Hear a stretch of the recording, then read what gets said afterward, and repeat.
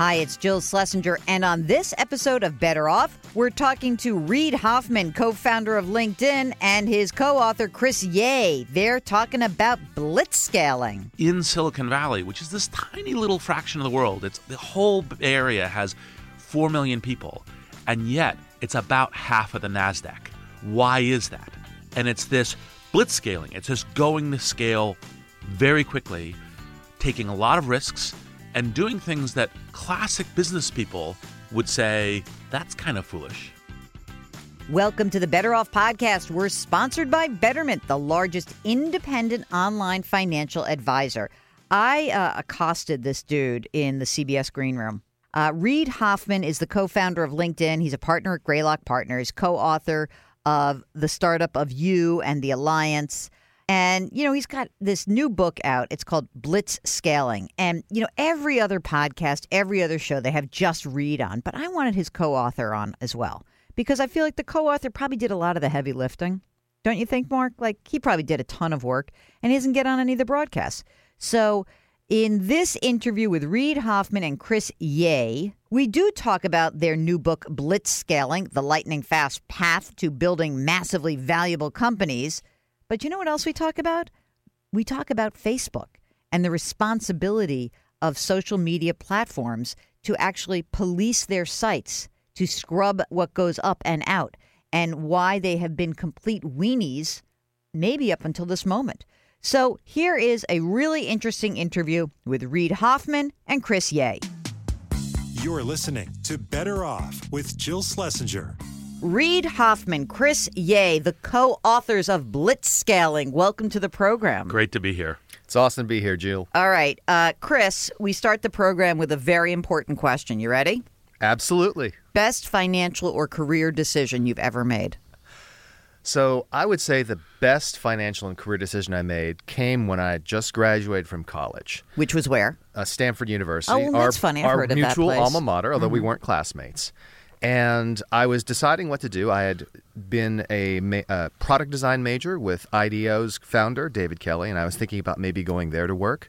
But I made the early decision to actually go into the internet, and this was in 1995. Oh, you're so old. And so I joined D.E. Shaw & Company, Jeff Bezos' old company. He had already left, and got into the internet, and that set me down the path where I am today. It also led me to meeting my wife. So in that sense, it was absolutely the best decision I'd ever made. Hey, Reid, is the wife the brains of the operation over there, or what? The wife is the brains of the entire operation. I love that. Reid, what was your best career or financial decision? Well, for me, the funny thing is my friend Peter Thiel came to me and said, I'm co-founding this company. It was then called Confinity. And we'd like you to join the board as part of our founding this company. And I said, well, what's the idea of the company? And he said, well, it's encryption on mobile phones, and we're going to sell an encryption package. And I was like, well, that's a terrible idea. It's never going to work. But you're a good friend of mine, so, you know, I'll come help and I'll join. That's the company that became PayPal. So that was, you know, and it's not just the economics of it, but the centrality in Silicon Valley, the network that was established, the opportunities that it gave me downstream, that was super clearly the inflection point for my career. When did LinkedIn come, before or after that? After. Talk a little bit about the formation of LinkedIn and what was your first reaction to this idea of changing the way job search works? So the job search part of it kind of evolved, but the initial gem of the idea is Peter and Max and I were in the middle of where it looked like PayPal might blow up. And so we were kind of kicking around ideas about what we might do next if PayPal was a mushroom cloud. And as it turned out, PayPal worked out just fine. That's great. And what we did is we said, okay, we got to selling PayPal to eBay. And I kind of, okay, maybe I'm going to take a break. And I went, well, wait, no one's done this idea. No one's done this. Establish your professional identity, put it online, be able to have that, how you navigate your career, how you navigate your work, how you find opportunities. Well, so shoot, it's going to happen at some point. Let's go do it now. So rather than taking a year off, which had been my original plan, I took 6 weeks off and then started on LinkedIn. I am taken by LinkedIn in a different way because, of course, I have such a weird connection with social media, but it's LinkedIn where I actually have real conversations with people. Is that simply because people have to be less trolly and more professional, or is there something about the DNA of LinkedIn that makes it just a more pleasant place to be socially available to the public? I think there's three things. One is it's based on your real identity, and things accrue to that. And since your real identity in your professional context is really important to you, it makes a big difference economically, people are much more cautious around that. Second thing is we set it up with communities get set up with initial kind of founding moments, and then that kind of DNA continues. And I was like, no, this is about work. This is about what we're doing to improve our careers, and that has a lot less of the troll elements to it. Mm-hmm. And then the third thing is, we allow a fair amount of policing about, no, let's keep this about the kind of the progress, the civility, the aspirations of work, and not about anything else. And we enforce that, gently but rigorously. Okay, and how long were you at LinkedIn before you realized, oh my God, we're onto something huge? Like, how long were you working at it before you realized, oh my gosh, this is really something different? Well, all entrepreneurs have this kind of aspiration of, like, I knew it could be huge. And the only question was the timing right, and was my ability to execute it? I'd say it was roughly 2 years in that I was like, okay, we've got something. Chris, what were you doing minding your own business, not being part of LinkedIn in this time? And talk a little bit about your career, and then how did you two meet? Well, actually, those things intersect nicely. So at the time, I was working on my third startup, which was actually an enterprise software company. But I was a big fan of this newfangled field called social networking. And so when LinkedIn came out, I was actually one of the first people to sign up. We looked it up afterwards. I'm user number 3,000 or so in the history of LinkedIn. That's awesome. And I thought, wow, this is exactly for me, because I'm someone who's very interested in connecting with others. And I reached out to the founders because I saw they were all Stanford grads, and that's how we got to know each other. So you all have like a little sorority action here, like you're a sorority fraternity of folks that were Silicon Valley people. You're excited by it. And then did you join officially in the LinkedIn universe or That's not? my big financial mistake. Oh, so nice. Back at that point in time, I was not yet investing in startups. Clearly, LinkedIn would have been one of the best investments I could ever make. Instead, I just had to content myself with getting to know the founders. All right. So you got to know them. And then how did you guys hook up? What was the connection in beyond, sort of that you have a coincidental connection and that you reached out? How did you hook up professionally? Well, the connection is actually our mutual friend, Ben Casnocha. So Ben is also an entrepreneur, also an author, has known both of us for a very long time. And at the time, Ben was Reed's co-author for The Startup of You, and then his chief of staff. And Ben and I had been in touch for a long time. We always had done these various intellectual discussion salons together. And he reached out to me and said, hey, Reed and I would like you to come in and see us. And I said, oh, yeah, absolutely. I like both of you guys. And so I came in, and The Startup of You had come out, and this notion was, hey, we think there's more to be said here, because The Startup of You is all about the personal individual side, and there's the corporate side, the managerial side to discuss. And they said, you know what? This writing books is a lot of work. We need a guy who's really good at writing things really fast. Wait a minute. You went to Stanford. How is it that you can write? I'm just kidding. I have a creative writing degree from Stanford University. All right. I also have a product design engineering degree, but I have a creative writing degree. I like that you can tout that. So let's talk about this book, Blitz Scaling. Reed, how would you define blitz scaling? The succinct definition of blitz scaling is prioritizing speed over efficiency in an environment of uncertainty. More simply, it's a way that these massive scale companies go from an idea on the back of the napkin to an industry transforming business in a small number of years, like a decade or less. Airbnb, Uber, PayPal, Facebook, LinkedIn, these kinds of companies, and how to do that.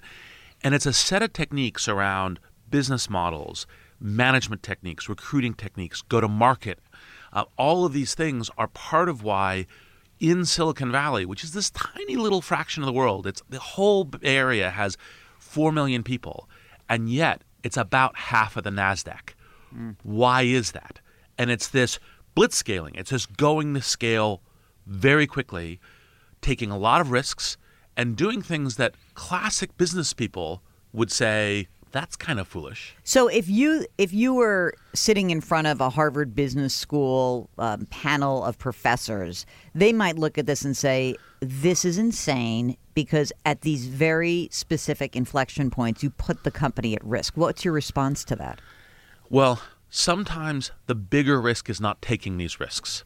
And so in a much more globally connected world, the difference between first prize and second prize is very small. We call these Glengarry Glen Ross markets. I love Glengarry Glen Ross. I'm an old salesperson. First prize? Cadillac. Second prize? Steak knives. Third prize? You're fired. The Doa. I love that. Exactly. And so it makes a big difference if you're the first to scale. So what that means is the classic business wisdom, or what's your customer acquisition cost? What's your unit economics? What's your long-term value of your customer? What's the set of ways that you grow all this? You actually are not really paying much attention to any of this as you scale as fast as you can. You're not being efficient in your operational management. You're not being efficient in your recruiting. You're not being efficient in essentially how you're growing your company and divisions. You're focused on speed to scale above everything else, including taking risks of, well, maybe you actually haven't really figured out your full business model or your mature business model, which sounds crazy from a traditional operationally efficient business perspective, but is sometimes the right way that you establish these businesses of the future. But Chris, there are obviously some pretty major league hurdles, and that if you put growth and scale, make that the priority, there can be problems along the way. And of course, Facebook's in the news, so let's talk about that. So you look at a company that has grown so quickly, and there seem to be some pretty big mistakes that were made along the way. So how can you recognize those mistakes and not put the whole venture at risk in the pursuit of growth? Well, I think the most important thing is to have a strong orientation to the future and to know where you want to go. So one of the things that we often say in the book is that if you know where you want to go, then you'll be able to find the techniques along the way to help you get there. Blitzscaling is all about knowing we want to build an enduring, market-defining company or organization. Along the way, there are going to be obstacles, no question, and you're going to need resilience to recover from them. Blitzscaling means you're moving so fast that you're going to make mistakes. And the key is figuring out how to recover from those mistakes. And to be able to do that, you need to remember that North Star of where you're trying to go. So, Reed, you have a connection to Facebook. Why don't you discuss that a little bit, and then I'll ask you some more questions so you can be full disclosure. Your connection to Facebook is? I was one of the earliest angel investors. Do you still have a connection to the company as it is running day-to-day today? I've never had a connection to the company running day-to-day, but I am good friends with basically the entire executive team. Okay. So they clearly employed, even though it wasn't a word then, blitzscaling, right? And their North Star, Chris, would have been said, we want to connect the world, essentially, right? But then there are certain responsibilities and issues that have come up. How do you think Facebook has done in reconciling their blitzscaling growth strategy with their responsibility? Well, the good thing about all of the executives, Mark Zuckerberg, Sheryl Sandberg, the entire crew, is that they are strong learners, both as individuals and as an organization. And I think initially they went, look, we're just building the social product, and we're building a product that people really love, and we're really good at being focused on that, and that's what we're doing. And so I think it took a bit to kind of understand, actually now we've transitioned to social infrastructure. Now when, like a foreign power is using us to hack the elections, yes, there's major responsibilities for the government, but there's things we should do here too, and this is something we should invest in. And one of the things that I love about the team, love about the company culture, is they have pivoted hard to work on this. They're actually, you say, well, they should have done it months earlier. It's like, well, it's a legitimate thing to say, oh, right. I didn't quite understand that I'm now part of social infrastructure, and now I'm going to step into that responsibility. Mm-hmm. Maybe it's a month later, maybe it's 6 months later than you'd like, but they've now got hundreds of engineers working on election integrity, working on truth within the platform, working on how does information that has a higher journalistic integrity spread more within the system. They're working on those things, and so I think we want them to succeed. Listen, I want them to succeed also, but I heard Mark Zuckerberg's interview with Kara Swisher at Recode on her podcast, and as someone who comes from a news organization, I am troubled by the idea that they don't want to have the responsibility of being a news organization. I get why they don't, because you know what? News is a pain in the ass and it doesn't make money. I get that, okay? But Facebook now has 2 billion users. It is essentially a de facto news organization. So what steps do they need to take to be able to maintain their growth, but also be responsible to that idea? They are, like, it doesn't matter whether you thought you were that or not. You're there. So what can they do? Would you make a similar argument that, like, for example, Comedy Central is a de facto news organization and needs to, just because it's spreading information, or if people were watching entertainment shows, like just because people Okay, are wait, spending hold time. on a second. Let's do the entertainment. Yes. So, yeah, I would. Because if you are putting news about actors, actresses, industry, yes, I believe that you have a responsibility. In fact, the woman who was the executive producer of Entertainment Tonight came from the CBS News division. And they said, we have a responsibility to make sure what we put out there is absolutely reporting. So the question I was gesturing at is there's a lot of things where people spread information and content to each other that isn't news and news reporting. And part of the argument on these kind of social platforms is they say, look, we're not representing ourselves as news. We're not representing as saying, look, we are endorsing this. We think this is true. We've got a journalistic story behind this and so forth.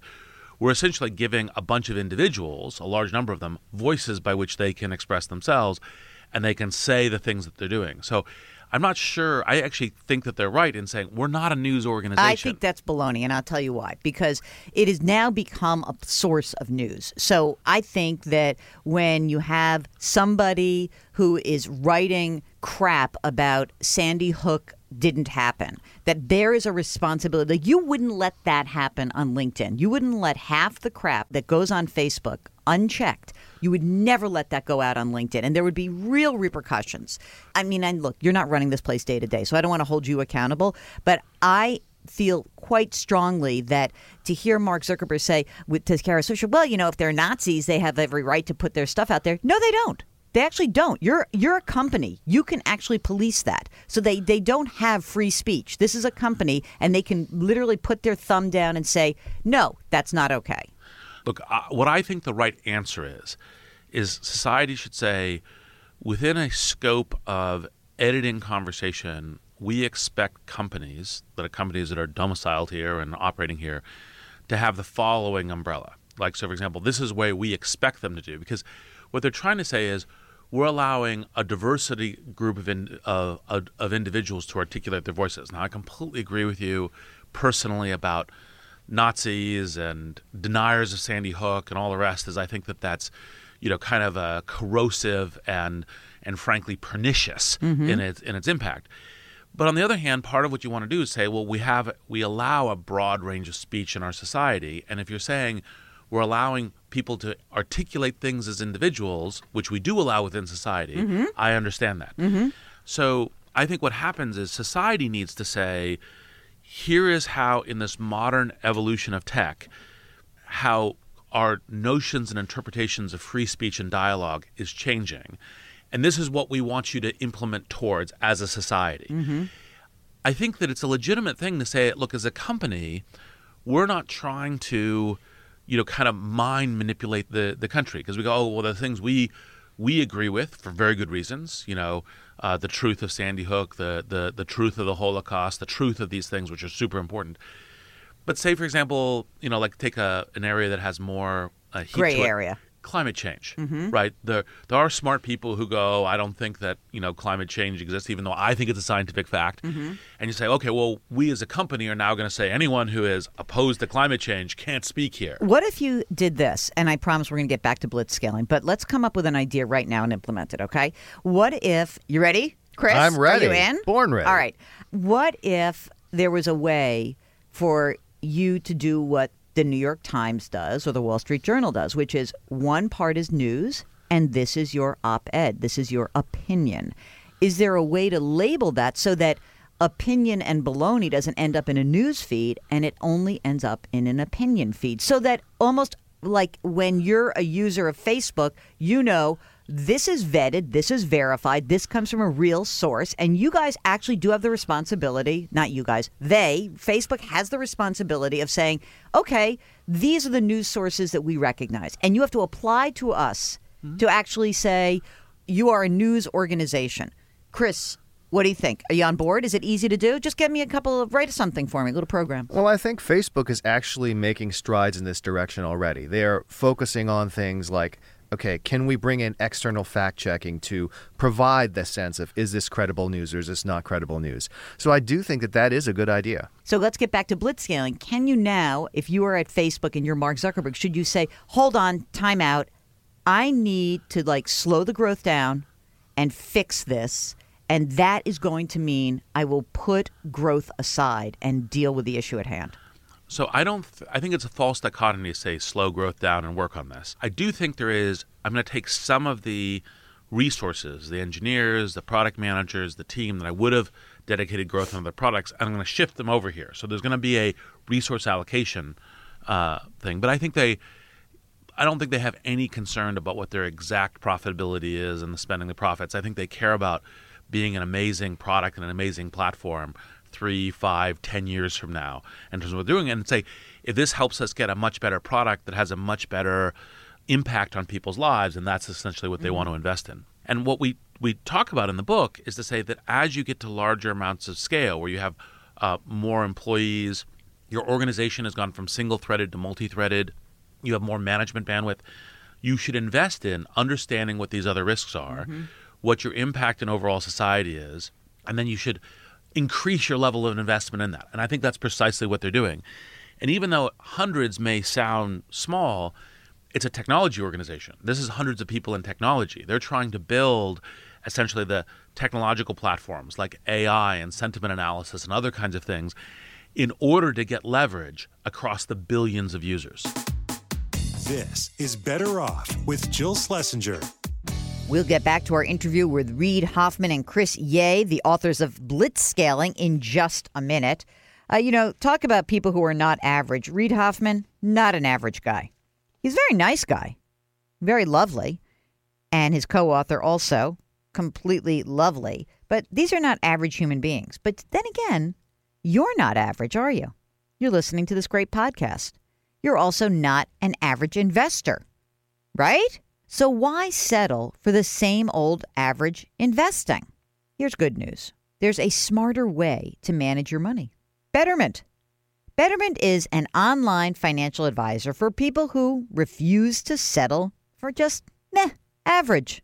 Betterment uses cutting-edge technology to build personalized portfolios and help you make more from your investments.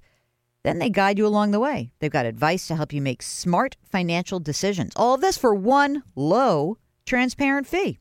Yeah, I know. Investing does involve risk. We cannot wring that out of the system. Once you're an investor, you've got to take risk. But don't settle for average investing. Demand better. Better Off listeners can get up to 1 year managed free by visiting betterment.com/betteroff. That's betterment.com/betteroff. And now back to our interview with Reid Hoffman and Chris Yeh. So, Chris, some years ago, I interviewed a CEO at a big company, and I said, tell me about your stakeholders. Who are your stakeholders? And he says, look, traditionally, we have the shareholders, the people who own the company. We have the community at large. We have the employees, and we have the customers. And he said, my number one priority is employees. And he said, and I announced that at a investor conference held by a large investment bank, and no one talked to me after. He said, I became radioactive. If you think about all those stakeholders, how do you manage your blitzscaling in light of all of those constituencies?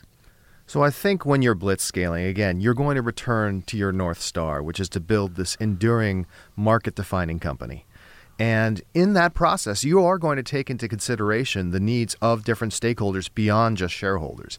I think that Warren Buffett put it best when he said, Mr. Market comes to you every day and offers to buy your company for a certain amount of money. That's not how much your company is worth. That's not its value. That's just its price. And so if you're a blitzscaling organization like Facebook or Amazon or these other companies, their focus is not on increasing the stock price. Their focus is on how do we achieve our long-term vision. That means taking into account employees because you need to build an amazing team of people. That means taking into account the customers to make sure that the things you're doing are in their long-term best interests. And it means taking into account the community because all companies exist within a community, within a society. And as Reed put it, when you get to these later stages, and we do in fact in the book call them the city stage and the nation stage for companies that have grown, you do have a civic responsibility. What is that civic responsibility? We have now seen that corporate America has become a bit more comfortable speaking out when they see injustices. So in my life, I remember the first time I read an op-ed, Lloyd Blankfein of Goldman Sachs, way back when, wrote an op-ed in the Wall Street Journal and the Times about marriage equality. And now people are speaking out about lots of things. Number one, when did that change? And number two, how important is it for companies to live their value system in the communities in which they serve? So I think it's critical. I have this phrase that I sometimes say, Spider-Man ethics. With power comes responsibility. With greater power comes greater responsibility. And business leaders of significant companies like Lloyd and others actually have a great deal of power and therefore leadership responsibility. And so I think it's very good that they do that as individuals and they say, look, I'm trying to help us both as a company but also as a society get to the place we should be getting to. And obviously you have to do that in a way that's tolerant of diversity of perspective and political view and a bunch of other things. But that doesn't mean that you can't still say, this is the direction I think we should be going. This is what we should be doing. And I'm articulating that as one of the leaders of society. I think the way to think about it, if you say, well, I'm not naturally inclined to that as an individual, the way that you should still get to it and think about it is one is a combination of what's your company's mission. What does your company stand for in the world? And so based on that, you should take responsibility for that. So, for example, in the LinkedIn case, it's economic opportunity. So, how do we get that spread and across, kind of diversity, inclusion across the entire country? How do we give the world, how do we give as much economic opportunity as possible? And that's one of the responsibilities from, for example, a company like LinkedIn, because that's LinkedIn's mission. And then there's also what are society's needs and what are your assets where you have a unique ability to help and to participate. And so, again, just because, LinkedIn, company I founded, part of what we do is we go to essentially local governments and we say, well, here is a way of understanding how industry is changing in your area, which industries are growing, which skills are growing, and so forth. So you can help drive public policy in this thing we call the LinkedIn Cities Initiative in order to help the economic region of your area, because that's something we can do and we can be helpful and we can contribute. If you think from a combination of what your proactive mission as a company and where you have kind of assets and participation that you can be uniquely helpful, those are the areas where you should help society. Chris, it's funny. Reed and I may be on the same side of a certain age, and so we might look at this slightly differently. You're a little younger than we are, and I'm wondering how much the generation of millennials has driven this values discussion. In other words, there are employees at all these organizations, and they can be technology companies, but they can be big banks, et cetera. How much are they pushing their management to really speak out? So first of all, thank you for referring to me as younger. It's actually my birthday this week, so I feel awesome about being referred to as younger. I'm sadly not a millennial. I am Generation X. But I do think that the millennial generation is having a huge impact. It is now the largest generation in the workplace. It is the generation of workers who are coming up now that companies desperately need to have. We are in a seller's market for talent. And I think as a result, leadership is responding. They recognize that millennials care about mission. They care about integrating their life. They don't just have the attitude, it's just business and business has no morality. They understand that we are all whole people. And so I think it's actually been very helpful. Obviously, I'm the only woman in the room. And so let's talk a little bit about the responsibility of a corporation in the idea of diversity and inclusion and whether or not growth can sometimes crowd out that diversity inclusion. So, tons of companies in Silicon Valley have really lagged. What needs to happen to not put growth and blitz scaling at risk, but also being very focused on the fact that you cannot have a company built on, 92% guys. So one of the things that happens in blitz scaling is you're trying to grow as rapidly as possible. And the standard way that people do this is by hiring people they know. They hire from their networks. And the result of that homophily is that you have companies that end up looking very similar. It's the entire cast of characters, and they all look the same. And that is a major issue for the company. In fact, we identify diversity and inclusion as one of those potential traps for blitzscalers that they should really address earlier in the history of the company rather than later. And that means building in diversity from the start on the founding team, from that early set of employees. The other thing, which I think is great advice I heard Reed give the other day, is for people who are thinking about starting a company to build a more diverse personal network from the start, even before they start that company. Because by the time that you are saying, oh, I need to hire a bunch of people, oh, let me now build a diverse network, it's too late. Something that everyone should do is to build a diverse network, a cognitive diversity, of demographic diversity, of economic diversity in their own lives. Reed, I'm wondering, how do you feel about the notion of the sort of like a European notion of having quotas on boards, in organizations? This has been a conversation now, at least on Wall Street, it's been a conversation for 2 decades. It hasn't really moved the needle that much. How do we get to move the needle? I'm a great believer that once you break the barriers, because there's such natural incentives to deploy talent, that you've got to break these barriers around gender, race, other things. And when you break the barriers, it will start working the right way. Now, the barriers are not always overt racism. The barriers may just be an undiverse network. And so you want to break those barriers. And so putting the pressure on to say, like, for example, what California did recently, which I think is a good idea, which is say, okay, look, we're going to push on the scale to make sure that public companies are including women on the boards, just to make sure that that's happening. And then once people start going, oh, wait, we work a lot better, we actually succeed a lot better doing this, then the market will adjust. So I don't think the long-term thing is to say, well, it should all be quotas and bureaucracy, but we should do everything, including continuing to press the scale harder and harder in order to break those barriers and allow, in this case, talent to flow. But that's interesting, Chris, because, we've all seen these surveys that have been out now for, 10, 12 years where, well, if you have at least 3 women on the board, you improve your bottom line. And yet there are tons of companies that have fewer than 3 women. And why? And by the way, why stop at 3? Hello. That, I think, Reed, your idea, like, well, if they see that it works better, then it will work better. It hasn't been the case so far. What is it that if somebody has a company, or even somebody's working in a company and is frustrated and says, there are no women leaders here. You want aggressive growth in a business? I want aggressive growth in the diversity of the workplace. How do I get that? Well, I think what you have to do is to have people understand that diversity itself is valuable. That's the thing that is the big barrier right now. And it's hard, by the way. It's absolutely hard. It's difficult, and it means, especially if you don't have a diverse network, going outside your network. But I use the analogy of the speaker circuit. So oftentimes we have these tech conferences, and a big issue that the tech conferences have is they have these speakers, and they're all primarily male, and they complain, oh, there aren't enough women speakers. And I say, guess what, organizers? That's not going to cut it.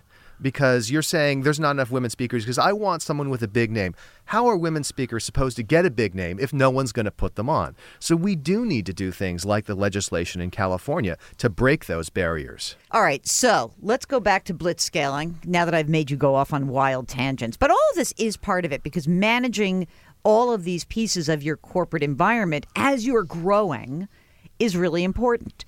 Is an element of blitz scaling taking on risk, knowing very full well that you could fail? And how do you pick yourself up from that? So part of the entrepreneurial experience is you're taking risks. And taking risks means you can fail. There is no risk where it's kind of certain. And so the way that I counsel entrepreneurs, executives, is say, you're trying to take as intelligent risk as possible. You're doing so for an outsized return, for something it could be. But you have to have this kind of framework for understanding, am I on path or not? So in the very first book, Startup Review, I described this framework called ABZ planning, which you have a plan A, you have plans B, and then you have a plan Z that's a lifeboat plan. As you're tackling these risks, you go, okay, this is how I'm thinking I'm going to succeed. here's how I'm measuring whether or not I'm on path or not. And if I'm not and I can't fix it, then I shift to some plans B. And if I can't get there, okay, here's when I go, all right, change. And that's fair enough, right? I mean, because there are plenty of instances of entrepreneurs who say, I failed at one thing, and then out of the ashes of that came the next thing. But you do have to have that plan Z in your back pocket. Okay, you got to go because I know you're getting Utsi here. So let's finish up with my favorite question. We started with your best career or work decision. Chris, you said what was your worst? Is it truly that you didn't invest in LinkedIn? Well, I think that from a financial standpoint, there's no question that is my single worst financial decision.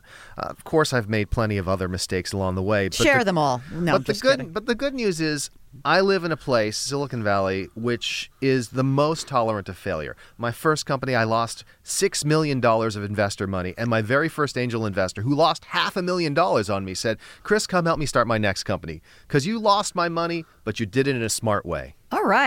All right, Reed, you have like a gazillion successes. What's the dumbass move that you've made? Well, I've also made a lot of dumbass moves. This is part of, you only learn, you only grow by taking risks, and some of them succeed, some of them don't. People usually expect you to say something like, oh, here's how I lost money, or here's how this investment didn't work. Actually, in fact, in this blitzscaling universe, it's not investing in the things that actually really work. Those are the biggest mistakes. And so for me, for example, I met the Stripe brothers, Patrick and John Collison, very early. They're super impressive. But because of my background in payments with PayPal, I was like, oh, this is going to be super hard. Good luck. And obviously, that was a huge mistake. Reed, Chris, thank you so much for joining us today. It's a pleasure. My pleasure, Jill. Thanks so much to Reed Hoffman and Chris Ye. Great guests today. Don't forget, we drop new episodes of Better Off every Tuesday and Thursday. If you want to get on the air with us, just shoot us an email. Ask Jill at betteroffpodcast.com. That's Ask Jill at betteroffpodcast.com. Our music is composed by Joel Goodman. Mark Talercio is the most excellent executive producer ever. We are distributed by Cadence 13, and we're sponsored by Betterment. See you next week.